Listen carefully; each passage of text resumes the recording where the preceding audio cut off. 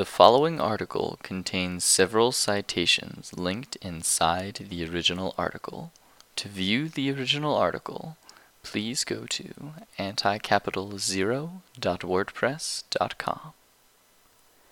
At least if we all die, the capitalists die too, by Proletariat. When sunlight strikes the earth, several things happen to it. First of all, not all of that sunlight gets to the land and water below the sky. Quite a bit of it is reflected back out into space by the atmosphere. Most of the sunlight is absorbed as heat by land, water, and living things. This heat will later be lost again to space as it escapes our atmosphere. Some of the energy of the sun, however, is transformed into chemical energy in the bonds between carbon, hydrogen, and oxygen. Photosynthesis is the process by which plants are capable of fixing gaseous carbon into a solid form. In other words, this energy is stored with us on planet Earth. Now, plants have been around a long time, and they've been gathering and storing the energy of the sun for many millions of years. This is, of course, said with the caveat that quite a lot of the energy that plants have stored up over the years has, again, escaped into the atmosphere as radiant heat. However, photosynthesis has been occurring on Earth for a couple of billion years, so the energy of the sun that has not managed to escape and remains with us here on Earth is quite substantial. This energy is, again, not existing in the form of heat, but as a solid mass which can be quite cool to the touch, but nevertheless contains the very same energy from the sun. I am, of course, talking about coal, oil, and natural gas, the inheritance left to us by peat bogs and dinosaurs, which died before specific types of decompositional bacteria evolved. Now, imagine, if you will, that the collected billions of years of stored sunlight energy is released again on Earth within only a few hundred years. This is the geological equivalent of an explosion. The Industrial Revolution, and capitalism more generally, has facilitated and expedited this explosion by unearthing and defiling the bodies of millions of dinosaurs in the pursuit of profit. But the dead, and I don't mean the dinosaurs, will have their revenge upon the living, and I don't just mean the capitalists. That's the basic science of what is happening, climatically speaking, but those are just the stale facts that would make us empiricists if we merely observed them. For instance, we know that the chemistry and physics associated with firing a gun are more or less identical across all gunshots. This does not, however, tell us anything beyond a mere description of ballistics and the explosion necessary to propel a bullet. The difference in political content between a police officer's gun firing a bullet into a black man in the streets and a Quaker's rifle firing a bullet into a slave catcher sent to retrieve their property is immense. So too does the geological explosion contain an important social significance. For Marx, there were three basic stages of human development, and only at the end stage do we truly reach a human society. In the beginning, humanity found itself at the mercy of nature, which we neither understood nor controlled. The millenniums-long process of humanity coming to understand and control nature for our own purposes left us in a state whereby we discovered that we neither understood nor controlled ourselves. The productive powers which we had developed to tame nature had gone wild. The process of taming the productive powers which we had created would result in a communist society where humanity would have mastery both of nature, through the previously created productive powers, and of itself, through having control of the conditions which would continue to create humanity. This has not occurred, and the natural world is once again slipping out of our control and understanding.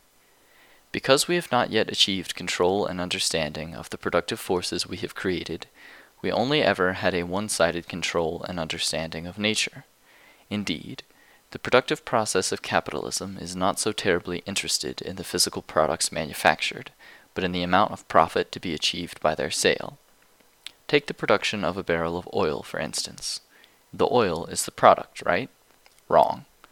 The process of producing a barrel of oil creates far more products than just a barrel of oil. However, Because commodities must have both a use value and a value, the barrel of oil is the sole product of this production process which is capable of realizing a profit. The capitalist will take ownership over the barrel of oil, but not the oil spill. The former, because it is useful, can carry with it the surplus labor time of the worker. The latter, because it is not useful, merely exists as physical reality with no apparent social significance for capitalism. However, an important caveat must be made. Simply because a product is useful does not mean that it will be brought to market. It must also be profitable. Useful products which are unprofitable to sell meet with the same fate that non-useful products do. They're dumped, burned off, or otherwise disposed of. Whatever specific fate they meet turns them into something which has no apparent social significance for capitalism. But we know the social significance of these non-commodity products of capitalism. All of the smog, toxic and radioactive waste, and decimation of entire species have a very real impact on human society. All of these are direct products of the production process, yet because they are not commodities capable of serving as a vehicle for surplus value, our understanding of how to control and produce them is far less than our understanding of how to control and produce any other given commodity. In fact, not only are pollutants non-commodity products, they may better be called anti-commodities. Their use value is an anti-use value. That is, it is generally quite harmful to the entire human species. This is different from the commodities of weapons of war, whereby the weapon wielder is deriving a useful purpose. No one is deriving a use from higher lead concentration in drinking water. And their value is a bit more like an anti-value, given that capitalists must sometimes pay costs associated with their levels of pollution. This is not to say that good old regular commodities are not, or cannot be harmful to human beings. Weapons are the most immediate example, but plenty of commodities wind up poisoning the environment through their regular intended use, such as pesticides. I have understated the problem of the geological explosion. If you want to scare yourself, go and read the above link and this one too. No, seriously, go read them both. Suffice it to say that these anti-commodities could very well be the end of humanity as a whole. The production process of commodities tears the workers away from their surplus labor time. The consumption process of anti-commodities kills us all. But again, that the anti-commodities will kill us all is merely a stale fact. There is a deeper social significance at work here. Victims of dengue fever, sometimes called breakbone fever, first fear that they are going to die. Later, they fear that they will not die. Let's be absolutely clear. Capitalism is fucking barbaric. No mode of production has realized such generalized human misery and suffering as part of its normal operation. From the bloody repressions that spawned capitalism as it tore the English peasantry from their land, to the African slave trade, to the near-complete genocide of Native Americans, to the systemic brutality of colonizing and carving up of Africa, Latin America, and Asia, and on and on and on, capitalism has always been most healthy and profitable when humanity is made to endure the most unimaginable of sufferings. But the working class has never, consciously or unconsciously, ceased its struggle against capitalism. The conscious forms of struggle are those that you are already well aware of, forming unions, going on strike, forming councils, seizing state power, and others. All of these efforts are consciously directed not only at ending capitalism, but improving the conditions of the working class. But what about when the revolutionaries are tortured, lined up against the wall and shot, when the unionists find themselves on trial and executed, when the strikers are beaten into submission by the cops?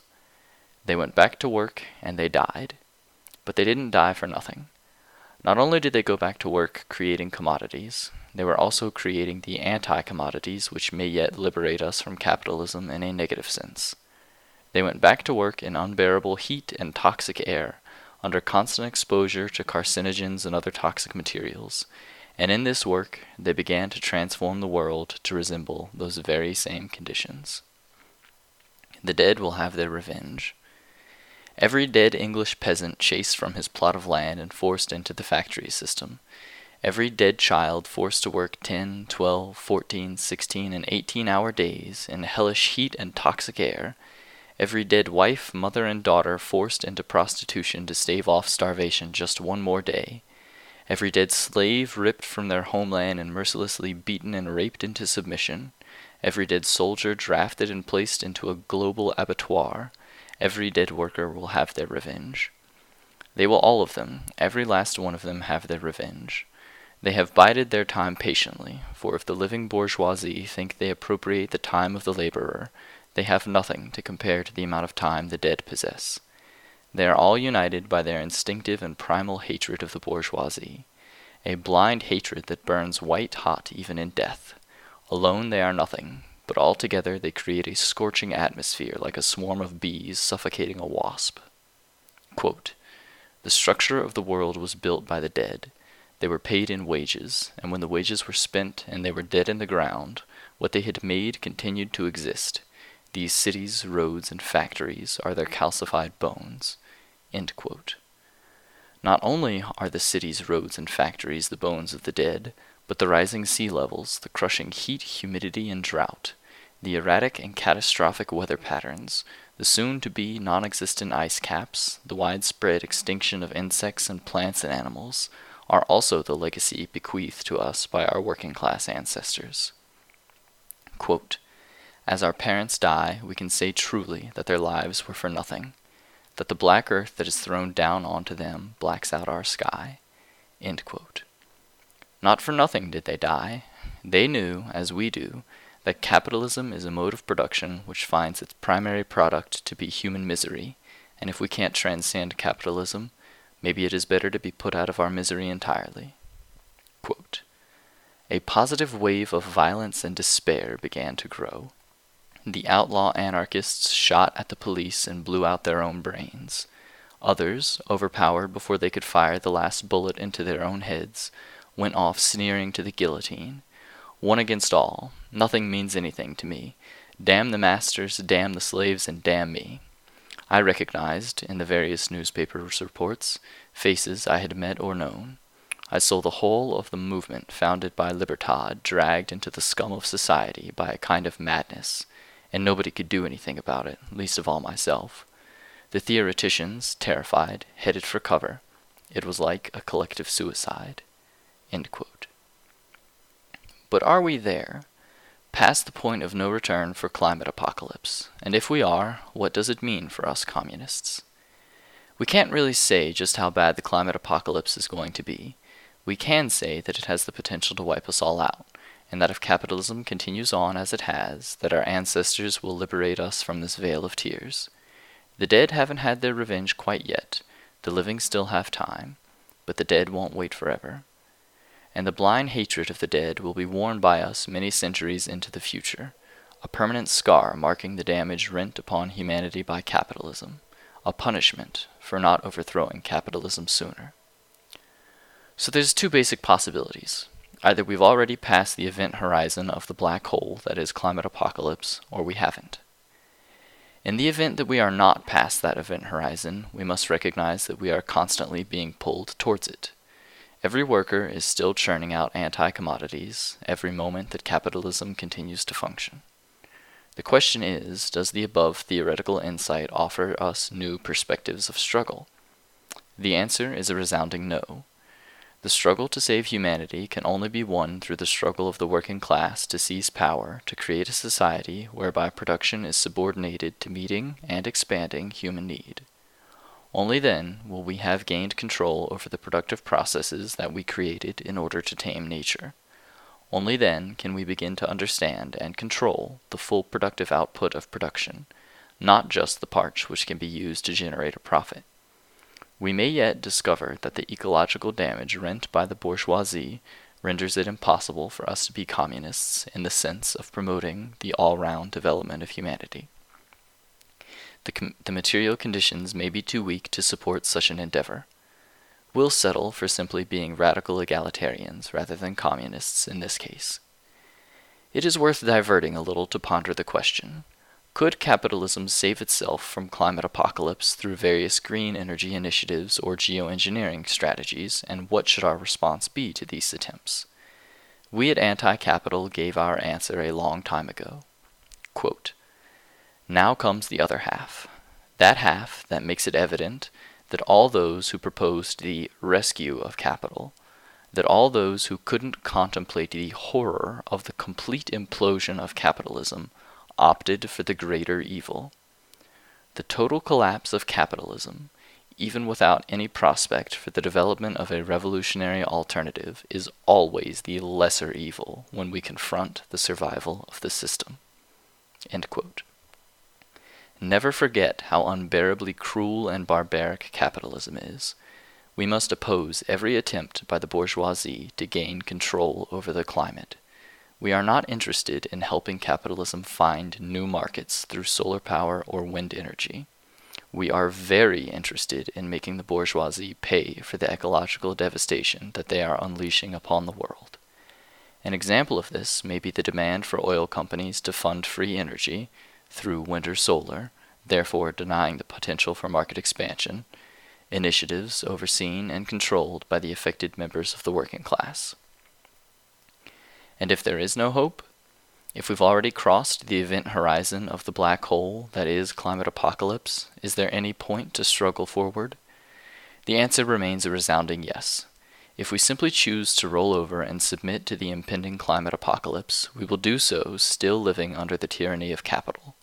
All of the worst sufferings and miseries will, as always, be concentrated upon the working class, while the bourgeoisie find ways to expire in relative comfort. If we manage to overthrow the bourgeoisie and gain control of our own species being once more, we may have the privilege to collectively experience at least one more human emotion. One more collective human emotion other than the hatred for the bourgeoisie which every worker instinctively feels. As we are knowingly pulled into the void, we will, all of us, collectively know one more feeling: terror. That will be the sum total collective emotional experience of the human race. Confusion. Confusion at a natural world in which we emerged that we did not understand. Fear. Fear of gods and aristocratic lords holding sway over the lands which we worked. Hatred. Hatred of the bourgeoisie for all the innumerable cruelties inflicted upon the working class. And terror. Terror at the unavoidable demise of our species as it descends into the void.